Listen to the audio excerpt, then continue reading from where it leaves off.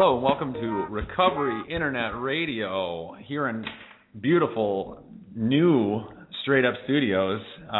This is our first night in our new digs here, and we had some last minute arranging here, so hopefully you can hear us all right. I'm pretty sure it all is working out. So welcome to the show. I'm going to give you to our host. Oh, this is episode again. I didn't think to keep track, but I think we're at 39 right now. Yeah, 39. Solid. Big 4-0 next week, so this is right. We're coming right along. So I'm going to give you to our host for the night, Mr. Rick Atwater. Yeah. Woohoo! Hi everybody. Welcome to the show, Straight Stuff on Addictions. Tonight our tag is Walking the Work Life, Sober Life Tightrope, and our guest tonight is Eric C. Thanks for joining us tonight, where we are every Sunday night at 8 o'clock. Thanks to our engineer, Chris Atwater. Hey. No relation. Some guy. Yeah. And you know what? And it strikes me that it is we're echoey, and so I wonder how it sounds to the audience. So anybody who wants to give us some feedback on that, because we're in a new space, and so we'll be willing to we'll take feedback, or if you'd like to donate some acoustic paneling, you can just forget about it, and we'll be echoey. But so we're excited about being in our new place, and we've had, the last time I looked, we've had almost 28,000 listens. So we thank you for that. Thank you for tuning in and keeping us a priority. We really enjoy what we're doing here so much so that we moved over and got some new equipment, and so we have fun doing this, and we really like getting the message out too. So you can call us if you have questions for Eric C. You can call us at 323-792-2977. That's our regular call-in number. Same every week. It's the same number every week. So you could write it on your hand with magic marker, and it would be there next week. Go with a tattoo, maybe. Or a tattoo. Sure. Any way you want to go. And you can also call us during the show with opinions or questions or whatever you want. So we look forward to hearing from you. In fact, we'd like to hear from people because we don't know where you're listening from, being that we're an internet radio show. We get a number, but we have no idea where you are. So I say it every week, and I'll say it again. Let us know where you're coming from and where you're listening from. You can also tweet us at Rick Atwater. At Rick Atwater. Right. I used to say at Rick Atwater. Yeah, you did. That was a lot. That was one too many apps. Right, and I've gotten much more technically sophisticated. Just a little bit more. If we'd love to hear from you. If you go to recoveryinternetradio.com, there's a link to our email. So if you have suggestions for shows, questions, comments, hey, how you doing? Where you from? All that stuff. recoveryinternetradio.com. Thank you. Thank you. That really was the next thing I was going to say, so that takes care of that. recoveryinternetradio.com. We say it a couple of times. We usually say that a number of times during the show, just to sort of rub it in. recoveryinternetradio.com. Arnold, do you remember the website? Our website? Arnold here? Mm-hmm. Yeah. What's our website? Let me tell you, everybody. You got to tune in to recoveryinternetradio.com. There you go. Thank you, Arnold. I appreciate it. We have a couple of quick things we'd like to say about some of our friends. I think you have a little plug you want to do for one of our friends, don't you? Absolutely. Thank you, Rick. Hello, everybody. This is Arnold Schwarzenegger.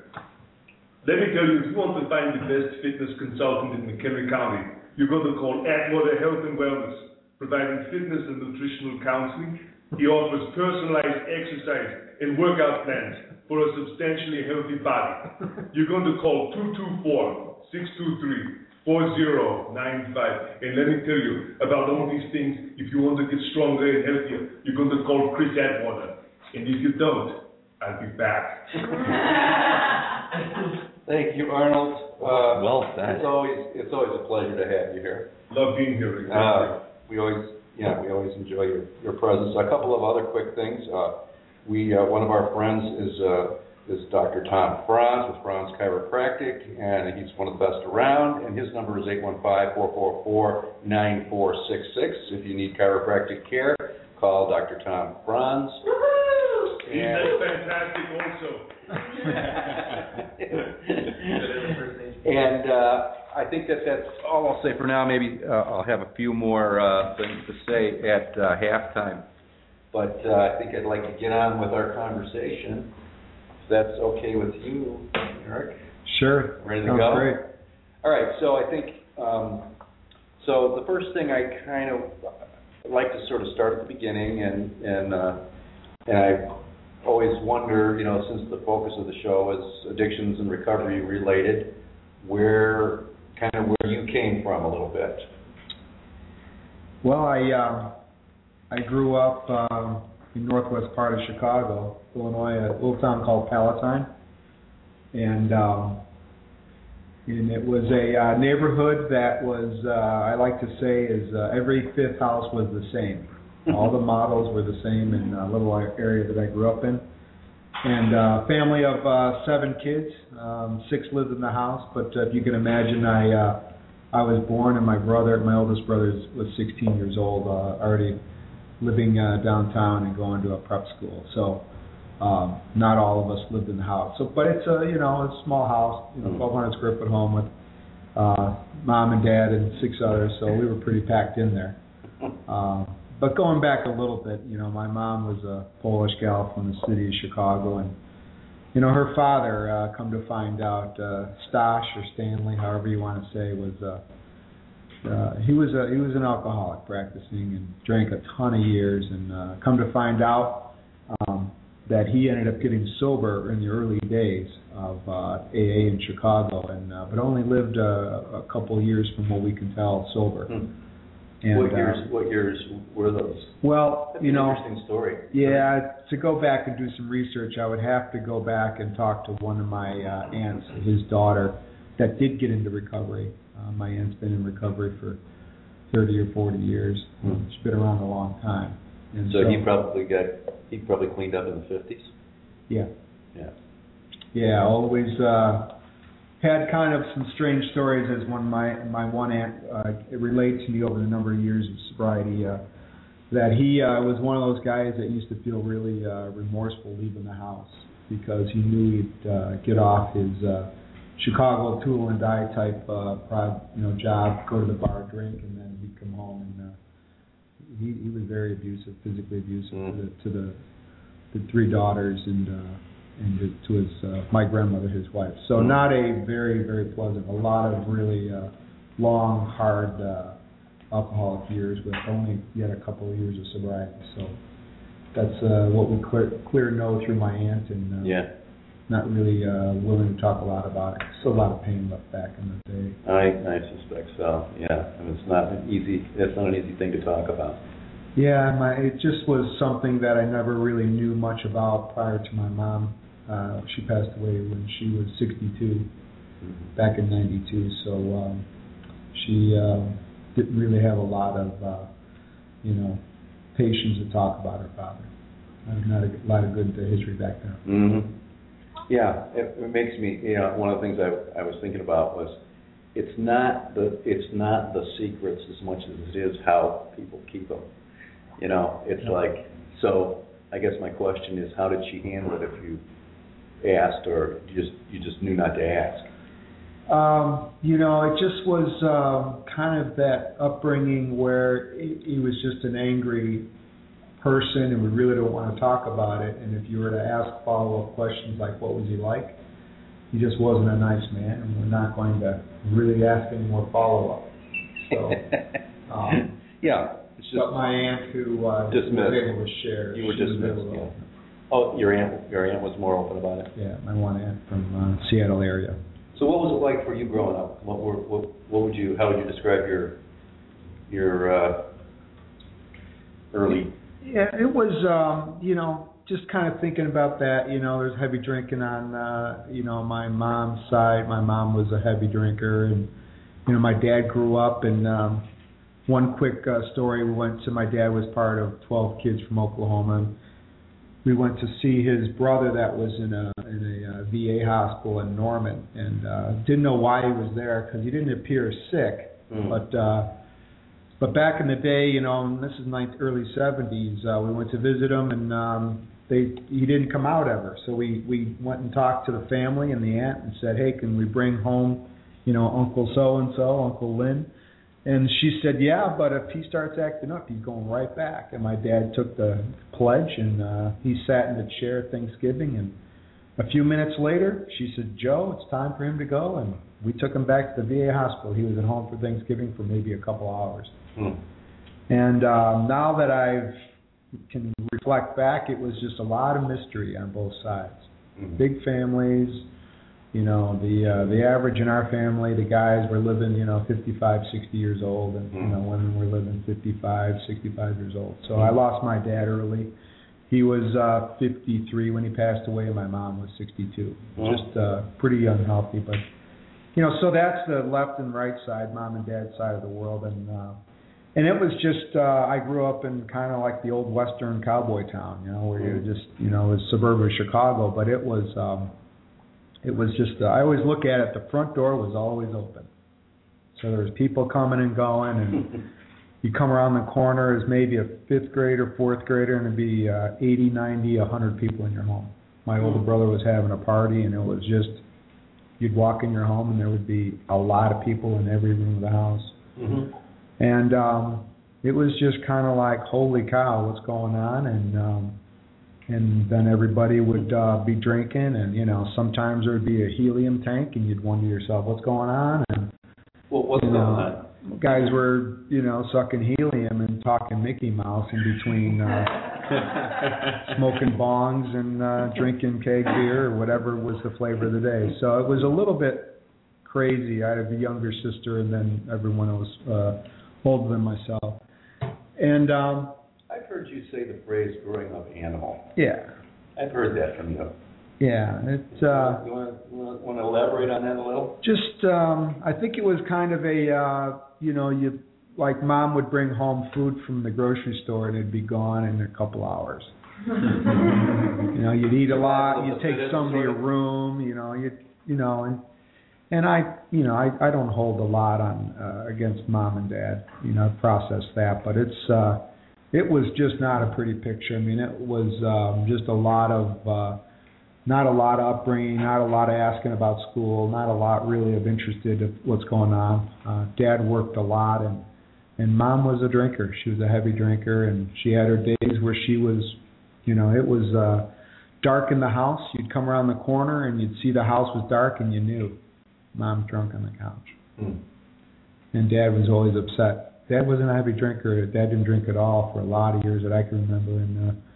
But there was a lot of fighting and hair pulling and slapping, and there was a lot of just heavy screaming and abusive stuff. And so you just kind of try to stay out of the way of anything or anybody, and just my role in the family, because we all had roles, still have them today. If you think about it, was just to kind of keep peace and do whatever I was told.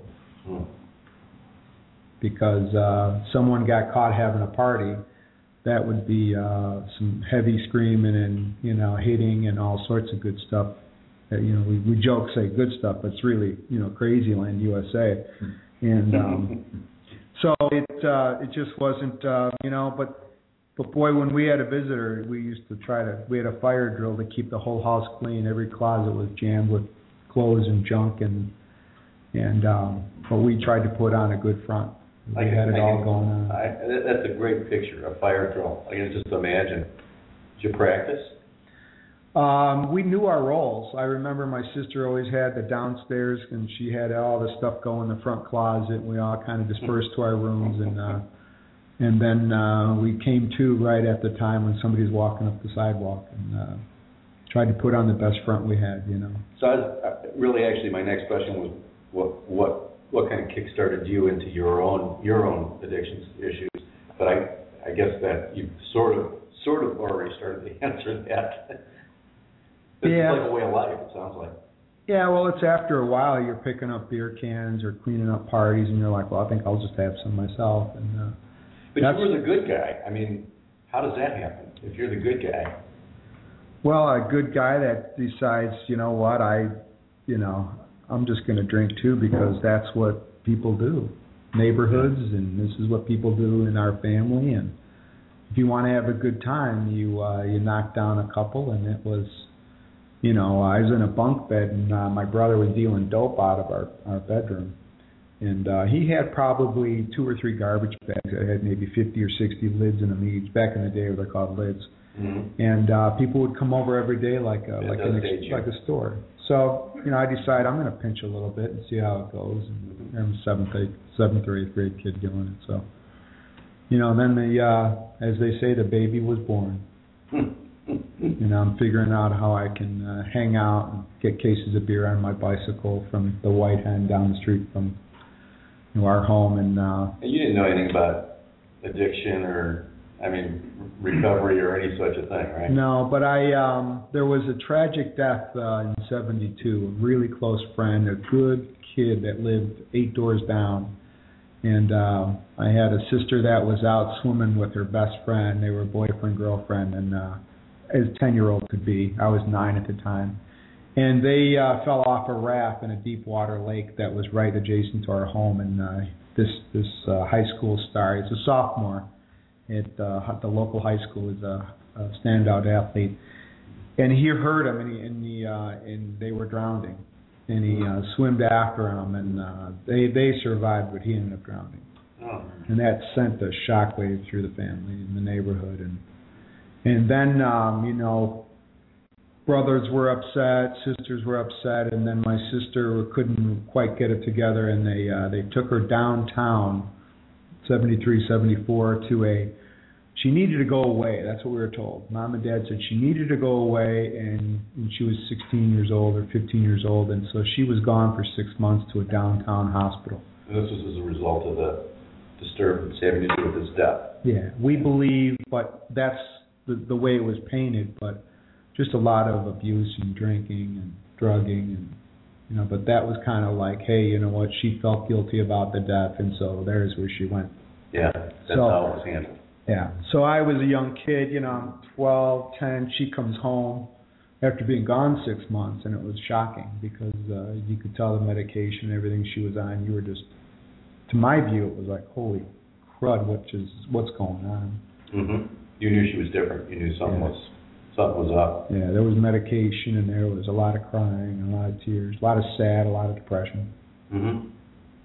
Did you have any hopes or dreams or goals when you were a kid? When you were at that time or a little later?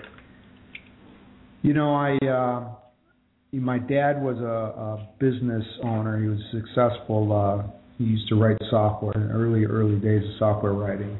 Mm-hmm. And he was very successful, owned his own computer service bureau, they called them back in the day. Mm-hmm. And I knew I didn't want to do what he did, and that was grind out, writing out in pencil and ruler, software programs back in the day when they used to draw them like that. Mm-hmm. But I had a vision of I wanted to be in sales. Oh. I started roofing houses when I was an 8th grader. And they used to pay me a little incentive to get leads on jobs, and I thought, I like this. Mm. And I remember telling him I want to be a salesman rather than, because they just started to invent at the time laptop PCs. Yeah. And there was a Japanese company that gave my dad an idea to be a sales organization. And so I knew when I was a freshman, sophomore in high school that I wanted to be a sales guy, and I got lucky because I did all my career kind of college and anything after that to be around, kind of geared around being a professional salesman. Yeah, it's interesting. Did you notice that any of your friends had that same clarity of what they wanted to do, or didn't you know? No. I think that's unusual. Yeah, they were more geared at going to like big universities, and they had it all going together smart-wise. Mm-hmm. I was struggling to make classwork or grades or anything happen. I didn't decide to go to the university I picked out until 3 or 4 weeks before the end of my high school. Mm. And I got lucky and kind of ground through, and I left for college 3 days after high school. And my mom's comment was to me, she goes, "Why do you want to go to high school? You just want to get away from us, don't you?" And that's when I thought, that's odd, Mom. I just want to go to college like the rest of the people in the world.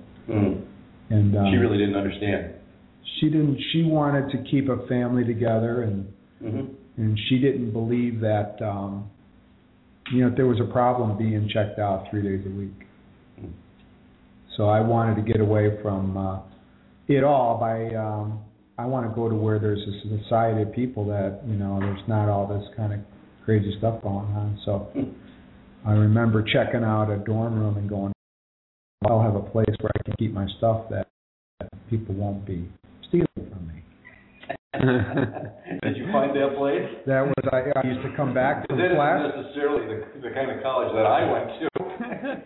Well, I used to come back after class, and my closet was exactly the same as I left it. Well, that's good. That's good. So you got a good roommate. Yeah. Yeah. Well, yeah, it was different for you. Yeah, it was a different style. It was just different. It was different than growing up cowboy. So I guess then let's shift gears a little bit and sort of maybe tell me a little bit about what got you to the point where you decided you needed to recover. Well, I was just I had some episodes in high school that I wasn't real proud of. A girlfriend would break up with me, and I decided I wanted to give her a lawn job. That's what people do when you get up resentful. And then I go to play that night back and go, that was crazy. I had a couple of nights like that. And then I realized... Everybody our listening audience might not know what a lawn job is. Well, can you clarify that? Sure. It's an opportunity to borrow a vehicle of people you love and take it to their lawn and decide to tear up their turf with your vehicle. So just a real something not normal there. Yeah. And it was all based on things.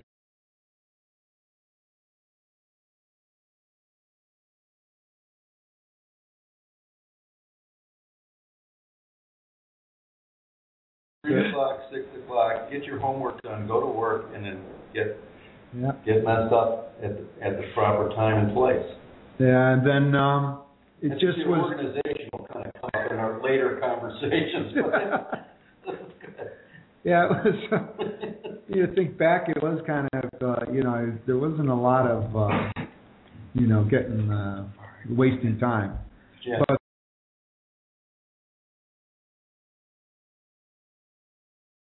keep up my life here because I ain't going back.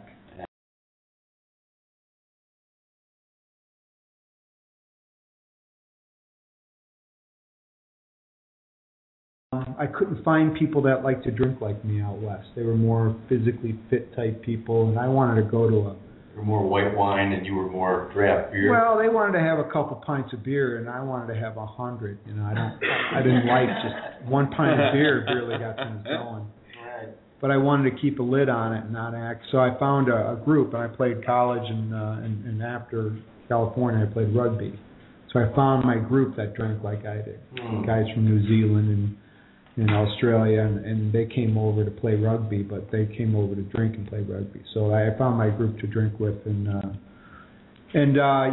things kind of just progressed to where I lost my father suddenly to a heart attack, and I had this idea of I want to go there, and I would just like find a job, and I would leave people, friends, family. Just left California, and I made up my mind, and 3 weeks later I was moving. Mm-hmm. And so I moved to Wrigley Field area in downtown Chicago 3 or 4 months after my dad passed away, and that's when the drinking really accelerated. Mm-hmm. Found some good Chicago corner bars, found a job, and found a bunch of friends that I went to college with, and I drank every night. Was there any connection between your dad's passing and your accelerated drinking? Well, the first thing when I found out he passed away, I I decided to go walk to a bar and meet a bunch of friends and drink and tell them when I got good and buzzed. So not one of my prouder moments. Both my mom and dad passing away resulted in me within an hour being at a bar. So that was the way I responded to everything. Let's think about what's going to happen and how this is going to affect me over a pint of beer. Yeah, it's just the way it was. And so, what next? So you're in Wrigleyville? Yeah, Wrigleyville, and even my closest drinking friends were like, "Do you realize you go out every night?" And my first thought was, "Why don't you just shut up?" I got girlfriends and people that want me to be more responsible. Not you, my drinking buddy, turning against me. How were you doing at work? I was going from job to job, meaning I would do enough to be 3, 4, 5, 6 months a year good guy.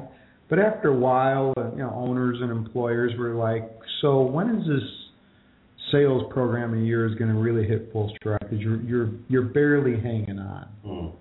So I lost a job after heavy drinking. I was doing the old hungover till 11, hit the bar at 3 routine. Then a guy walked me and said, "Boy, you got all the skill in the world, you just don't have the results." And they terminated me. And I had met my girlfriend, and I said that day I decided I would I went to like 35 Cub games that year. That could have been part of it. And so I met her in the bleachers, and about halfway through the game I told her I lost my job today. And we proceeded to get drunk, and she remembers, like, "How is that going to work?" And I said, "Don't worry about it." I had this, like... I got it covered. Well, I had this Marlon Brando, Johnny Cash attitude. Everything was going to be fine, and all I had to do was just, I felt like I was just invincible and luckiest guy in the world. So then, another job change here, there, and as the end result, living in the city, it was just... I just loved to drink. I was a bar drinker, and I loved those corner pubs. And she started to get kind of wigged out about it, and finally settled in a job. And we moved to the job I have now. I've been there 21 years. And so the first few years of the place I was at, I'd come home. I said I'd be home at 6 and come home at midnight. And just traveled and thought, this is great. I got the ability to go out and drink and sell, and I was pretty good at selling and keeping a lid on it to a degree. But she was, at the time, we had gotten married, and she was the one that was really taking kind of an overall idea of what's going on in your life. And by her assessment was, you spend a lot of time away from me, a lot of time with your friends and drinking.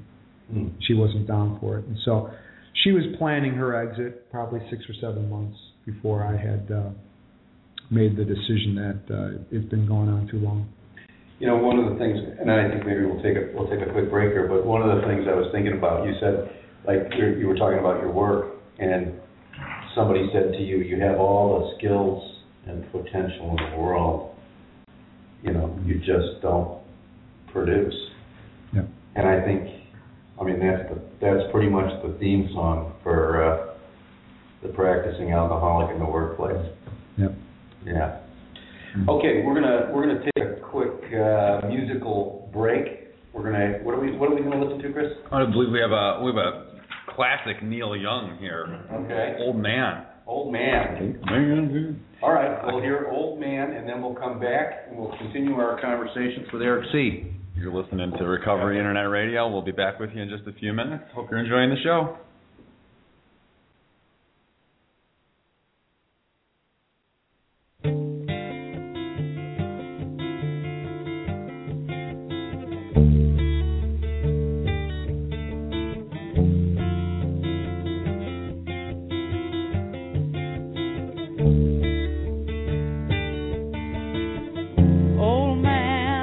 My life, I'm a lot like you were.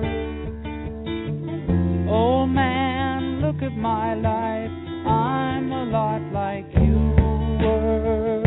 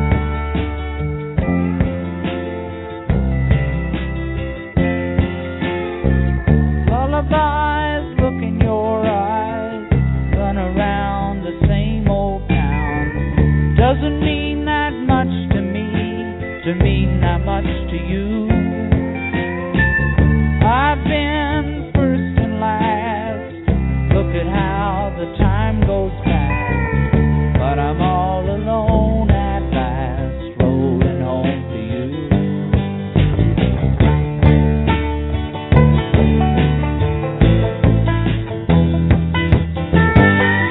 Oh man, take a look at my life, I'm a lot like you. I need someone to love me the whole day through. Look in my eyes and you can tell that's true.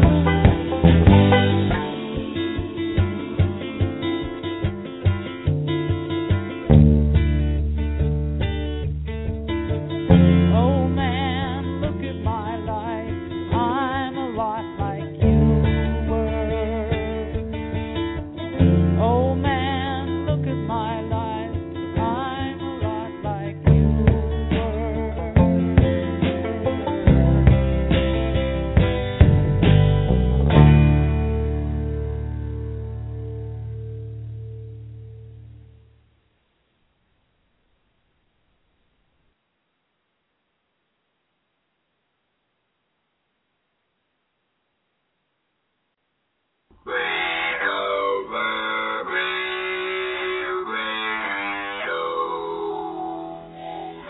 What it is. Okay, you got it, Chris? Okay, thumbs up.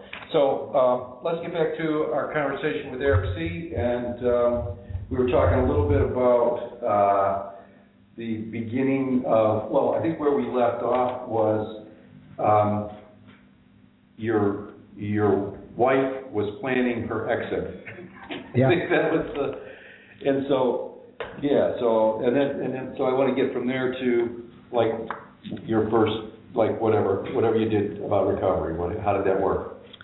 Well, one thing I'll say about my lovely bride, she came from a big drinking family too, where they enjoyed and sat in the basements of downtown Chicago housing and drank a few shots and beers over the Blackhawk games 2 nights a week. So she was okay with some heavy drinking and going on, but she just wasn't down for it every night. So she was starting to make it known that we're just not gonna. This is not down. I'm not ready for this being alone. And she recites a lot of things like knowing every NBA player in the NBA, the Michael Jordan years, because she sat at home most nights watching basketball by herself. So these things came out later in the years, but it just, that home alone was what was troubling her. And she, one of the things I do remember was I knew that I had to do something because I could see her leaving or us not being together, and I didn't want that. I really, at the time, she was the best thing I had going besides booze. And so we were sitting in a church pew, and the back of a bulletin said we got this meeting, and people with financial troubles meet at 7, and people that have AA, they'll meet at 8 o'clock tonight or on Friday nights at this church. And I told her flippantly, because I was probably had a half heat on, and I said, I'm going to go to that. She said, sure. Right, like a challenge. Well, now as I know, that set the hook for me to go to defy her rather than thinking about what I was going to do. Yeah, you'll show her. You'll go to an AA meeting. Yeah. Okay. I don't know what that is, but I want to show. It's more important for me to shut you up. And that kind of mentality than it is about what I'm about to commit to doing. Right. So I got in the car the next Friday and couldn't go. I got a couple stop signs away, decided to go to the bar, and came back, and she gave me that look like, so how was the meeting? And I'm like, I didn't go. And it was like the moment of truth, like, I'll go next week. And she's like, you're not. You're done. You're cooked. So I went the next week, and I got to that same intersection. Instead of going right into that bar, I went 2 streets down, went into the church, and it was like a relief because I knew who I was, and I had a group of people that could describe what I was going through. And that was, I wasn't a guy that was just a good guy who drank too much. I was a guy that loved to drink, and I was risking everything and willing to risk everything and didn't know what it was. So after my first meeting, I knew that I could at least go home and tell her I went, but I had something that was hope, a little bit of hope. And I went back to that meeting for 3 or 4 weeks and ran into a sponsor who was a sales guy. So I had some people that were smart enough to go, we'll put Mr. Sales Guy, Sharp Guy, with Mr. Sales Manager and let them work how they get things vetted out as far as, because they knew all the challenges that I was going to have and all the excuses I was going to come up with. And those are the things I'd like to talk about a little bit. Sure. Because I think that, so like being a business guy and being a newly recovering guy, there's a lot of challenges. I mean, not the travel, the entertaining, the atmosphere that you function in every day, the anonymity part that you want to protect, all of that stuff. Can you talk about some of that? Sure. Like what it was like for you in the workplace? It was, when someone calls you a sharp guy that just drinks a little bit too much, that's really not a badge of honor because you don't. I just remember thinking, don't call me that. And by the way, I don't want you to give me a nickname and all that control. And I could feel that, like, now that I wasn't drinking, I had to deal with things that were out of my control. Now, my understanding is if they call you a sharp guy in the business world, that's a good thing. If they call you a sharp guy in the recovery world, that's not a good thing. Yeah, you're on your way to your next drink. You're T-minus 30 days. Sharp guy. Yeah, that's the way that works. You're Captain Know-It-All. But when your boss goes, he's really a sharp guy, you say thank you and shake his hand and accept your raise, Yeah. Dual definition there. Yeah, right. No, but they hooked me up with a guy that is John P. He's since passed away with cancer, but he was a great sales guy, and he was in the sales of the same type of equipment I was selling previous jobs. And he turned me around in one comment one day, and I was busting my butt going to work and my attitude was I was making money for my wife, and I was doing all this dedication to support all these people, including my wife. And he said, so if she wasn't around, answer me this, would you still work as hard as you do and try to do all the things that you try to do? And I thought about it, and that moment of clarity came, and I said, yes. And he goes, so stop blaming what you want to do on her and do things for you. Right. And that was a defining moment for me. Yeah. And what did you learn? What would you say that the nugget there is for? It's very, and I want to say this in the most positive way, but it's very low-level thinking to think that you are going to go out and work really hard and long hours because you want to get paid more and you're going to do more for others. Because most of the family world and the recovery world and the working world, they want you to work smart. They don't want you to work long hours, and they want you to produce results, not be a martyr about how much you do all the time and how much you're giving to this or that group. And it's my responsibility as a professional to not be the martyr, but concentrate on how to professionally tie together balance in a life. Yeah.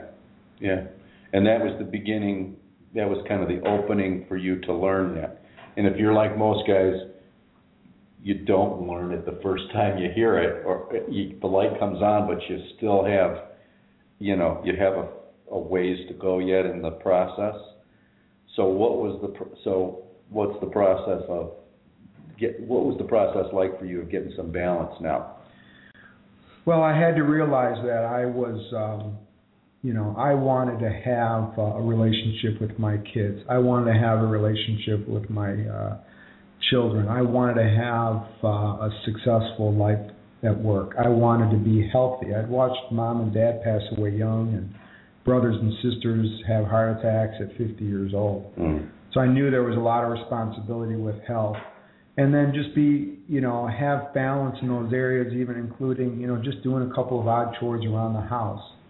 Because a balanced being is a healthy person, and really it's taken a lot of years, 17 years of recovery, to come to the conclusion that if I'm going to be of service to God, my higher power, I have to be in balance, and it's my responsibility to work at balance in all those areas of my life.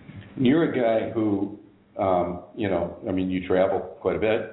Yeah, 200,000 miles last year. I flew. And so what do you do about your recovery what do you do when you're on the road? I mean, you're international traveling, so what do you do when you're in Poland or Australia or? Well, there's, first of all, lately there's some great technology. There's an iPhone app that will give you a location of a meeting based on location where you're at. And that's registered through sites, and I've used that quite a bit. But you really have to develop. One of the things I had early in life and early in sobriety is if somebody said to you, tonight you're in Zihuatanejo, Mexico, and I'm going to give you $1 million if you find a meeting in Zihuatanejo, Mexico tonight. Would you find a meeting in Zihuatanejo? And my mentality says, damn straight I'd find one for $1 million. Mm-hmm. So the thought is, why would you put more value on $1 million in your life? Just get up and go find a meeting and do what. So how many countries have you been in meetings off the top of your head? Oh, probably 8 or 10. Mm-hmm. And those are most of the major places you travel? A lot of my trips, I'm a 3 to 4 meeting kind of guy a week. Mm-hmm. And but I try to schedule my trips where I can go to Warsaw and back and be gone 3 days. Mm. So while I'm there, I'm working, mm-hmm. but I'm not messing around. It's one of the things I made a commitment to my family is I don't hang out and go see the Great Wall of China for 2 days. I'll do that when I've got, I'm retired and I can do that with my family. So I bang into places and do my work and get out. Okay. And so I do a lot of fly at night, work during the day, fly at night. So I don't do a lot of meetings because it's a language challenge, but it's really about where, the time I have. When I'm on the road, I'm either working or I'm flying to get home. Right, and it's not just, it's not always just the international stuff. I mean, I hear it all the time from guys, new guys who maybe haven't got their priorities, quite squared away yet. So their work, even if it's local travel, their work seems to be more important somehow than, they don't have their timing right, or, I don't know what it is, but I mean, I'm sure you've heard it too. Well, domestically, I have established relationships around the nation that I really enjoy going to meet a friend for a meeting. Irvine, California, I've got some friends that used to live here, Pete C. And I'll go out there and we'll go to the Canyon Club in Irvine or, Laguna Nogales or Laguna Hills. And it's really, it's just a great feeling to be at a meeting and with a friend and maybe grab dinner afterwards. And that's how I like to spend my nights when I'm on the road working. So I really work it hard to be, it's interesting for me to go check out meetings and be a part of the community of AA wherever I'm at in the nation, and I can share what we do in Crystal Lake. Mm-hmm. I've learned some things about meetings in different locations that have been interesting to me. So I guess my question for you is, how do you get from a guy in early recovery who goes to his first meeting to prove his wife wrong to a guy who is committed to going, has relationships with meetings all over the country? I mean, how do you get there? How do you get to there, that place? Well, I think the first thing is I really believe in having that first sponsor that just really we got together on what we did for work, what our lives were in marriage, and what our recovery meant to us. And then it's maybe it touches into my ego that I want to be able to be saying I go to 3 to 4 meetings and not use the excuse of my job or my travel as there's a ton of excuses, but not one good one. I was just thinking when maybe I pick up a drink. Maybe it's that old organized, that old organizational skills that we were laughing about in the first half that comes back to help you. Yeah, I think you have to be organized, don't you, to be able to do what you're doing? Yeah, you can't wake up and go, hey, I'm traveling, and I'll think about getting to a meeting when I get there. I mean, I was in Central Illinois, and I was going to a track meet, and I wanted to go to a meeting, but I realized, Champagne's an hour. That's that meeting one there. Mattoon, Illinois is another half hour away. I'm thinking, I got to put some real effort, and this was early sobriety. I got to put some real effort to make sure I plan these meetings in advance. Mm-hmm. And there's just a lot of tools that tell you how to do it and where to go. And I sponsored some guys that went to meeting, and they showed me too.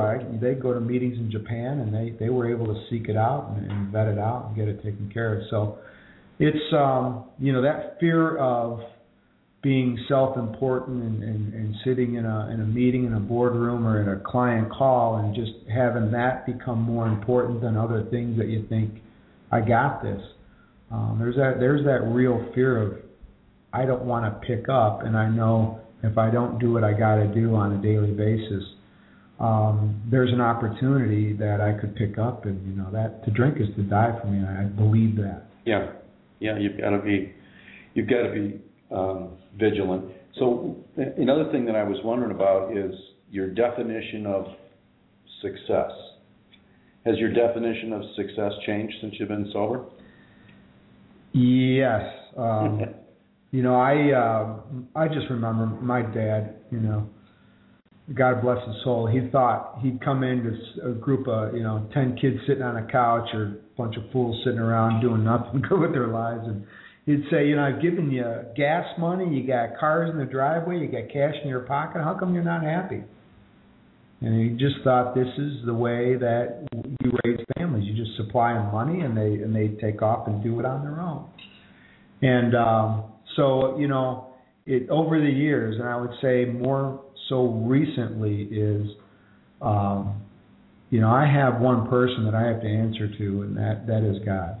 Everyone else, there's going to be some, I call them green people in the corner that are envy.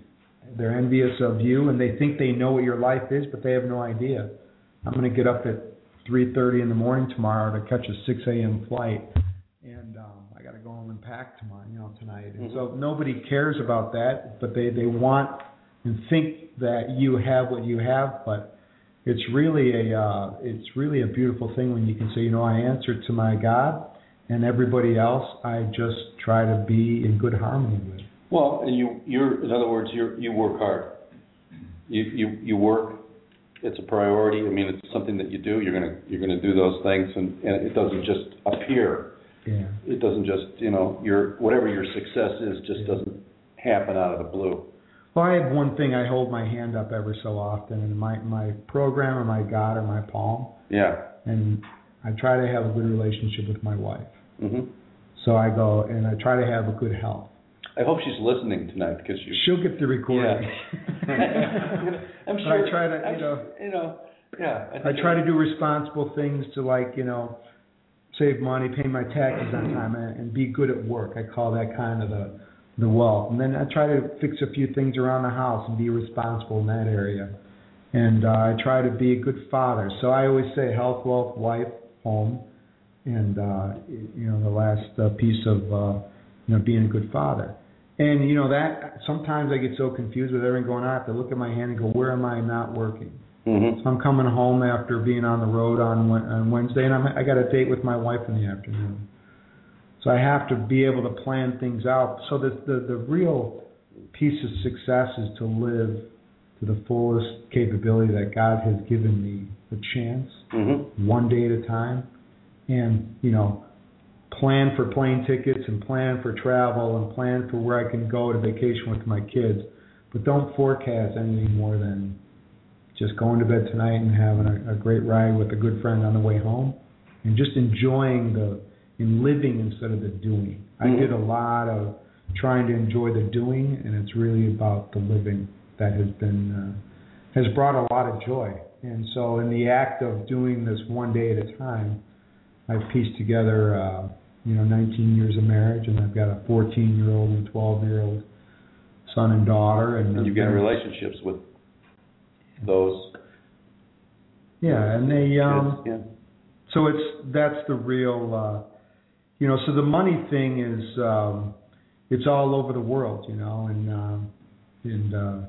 I can understand that people that are really, driving and being hard for it, but, I tell you what, going to a little diner in downtown, hometown Crystal Lake, and just having a cup of coffee with friends or a breakfast with my son yesterday, that I would rather be there than some mountaintop village in Vail, Colorado, singing, how great I am.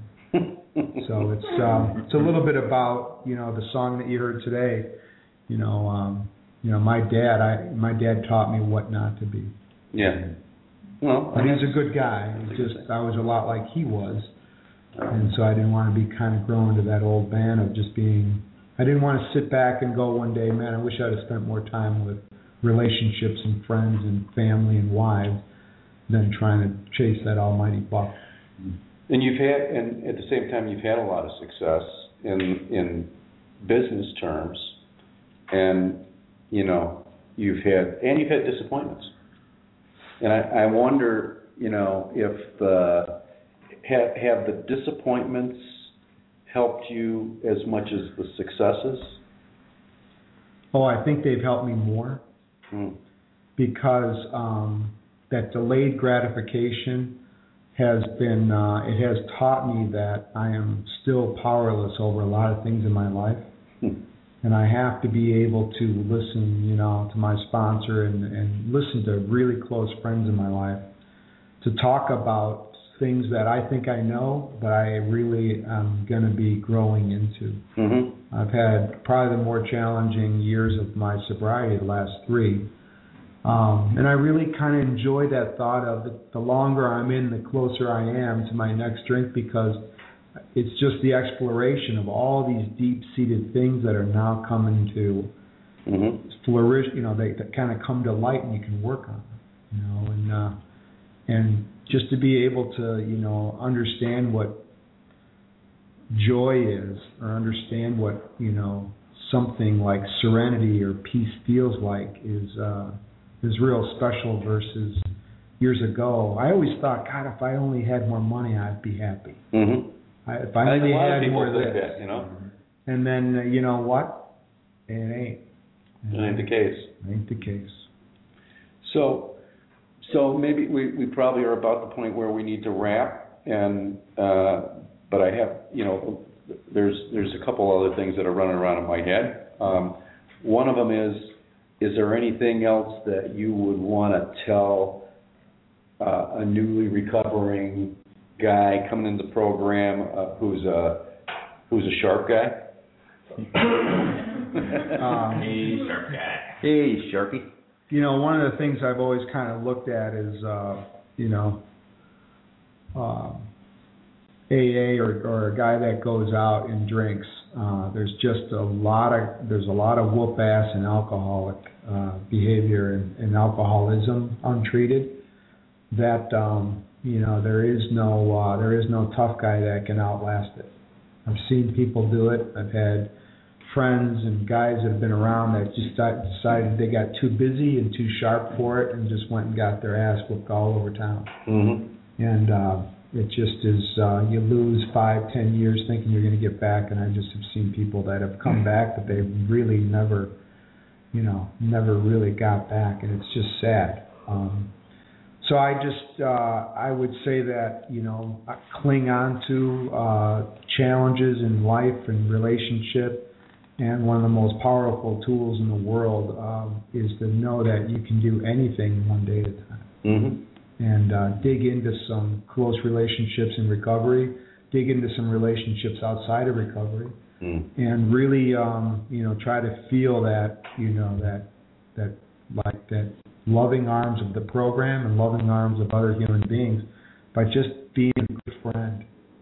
And so I can get through anything one day at a time. And some days I get out of bed and the first thought is, oh God, I don't want to do this. But you just kind of plunge through, and then a brighter day comes.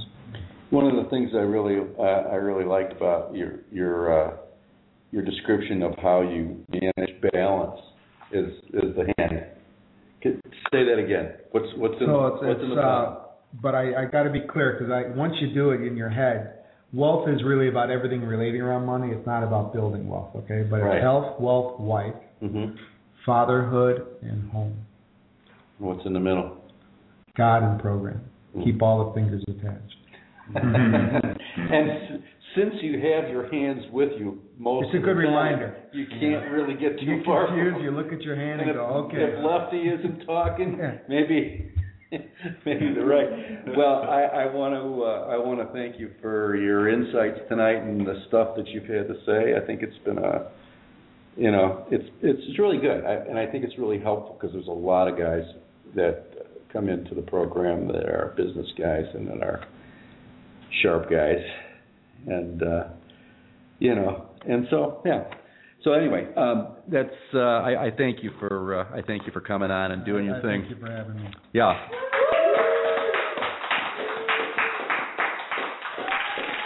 And I guess I'd also like to thank our listeners and our studio audience tonight. Bunch of noisy people, my God. So thank you for supporting our successful little underground radio station here. And we'll email out reminders for next week's show. As always, we try to look at recovery in an open perspective. And remember to check recoveryinternetradio.com for all our archive shows. Check it out. Sign up for our email reminder list. You can do that on our website. Remember, too, that we want to hear from you so we know where you are. Pins on a map, if you will. And as always, live today, love yourself and your neighbor, and together we'll trudge the happy road to destiny. We hope you've enjoyed the show. See you at 8 p.m. next Sunday night.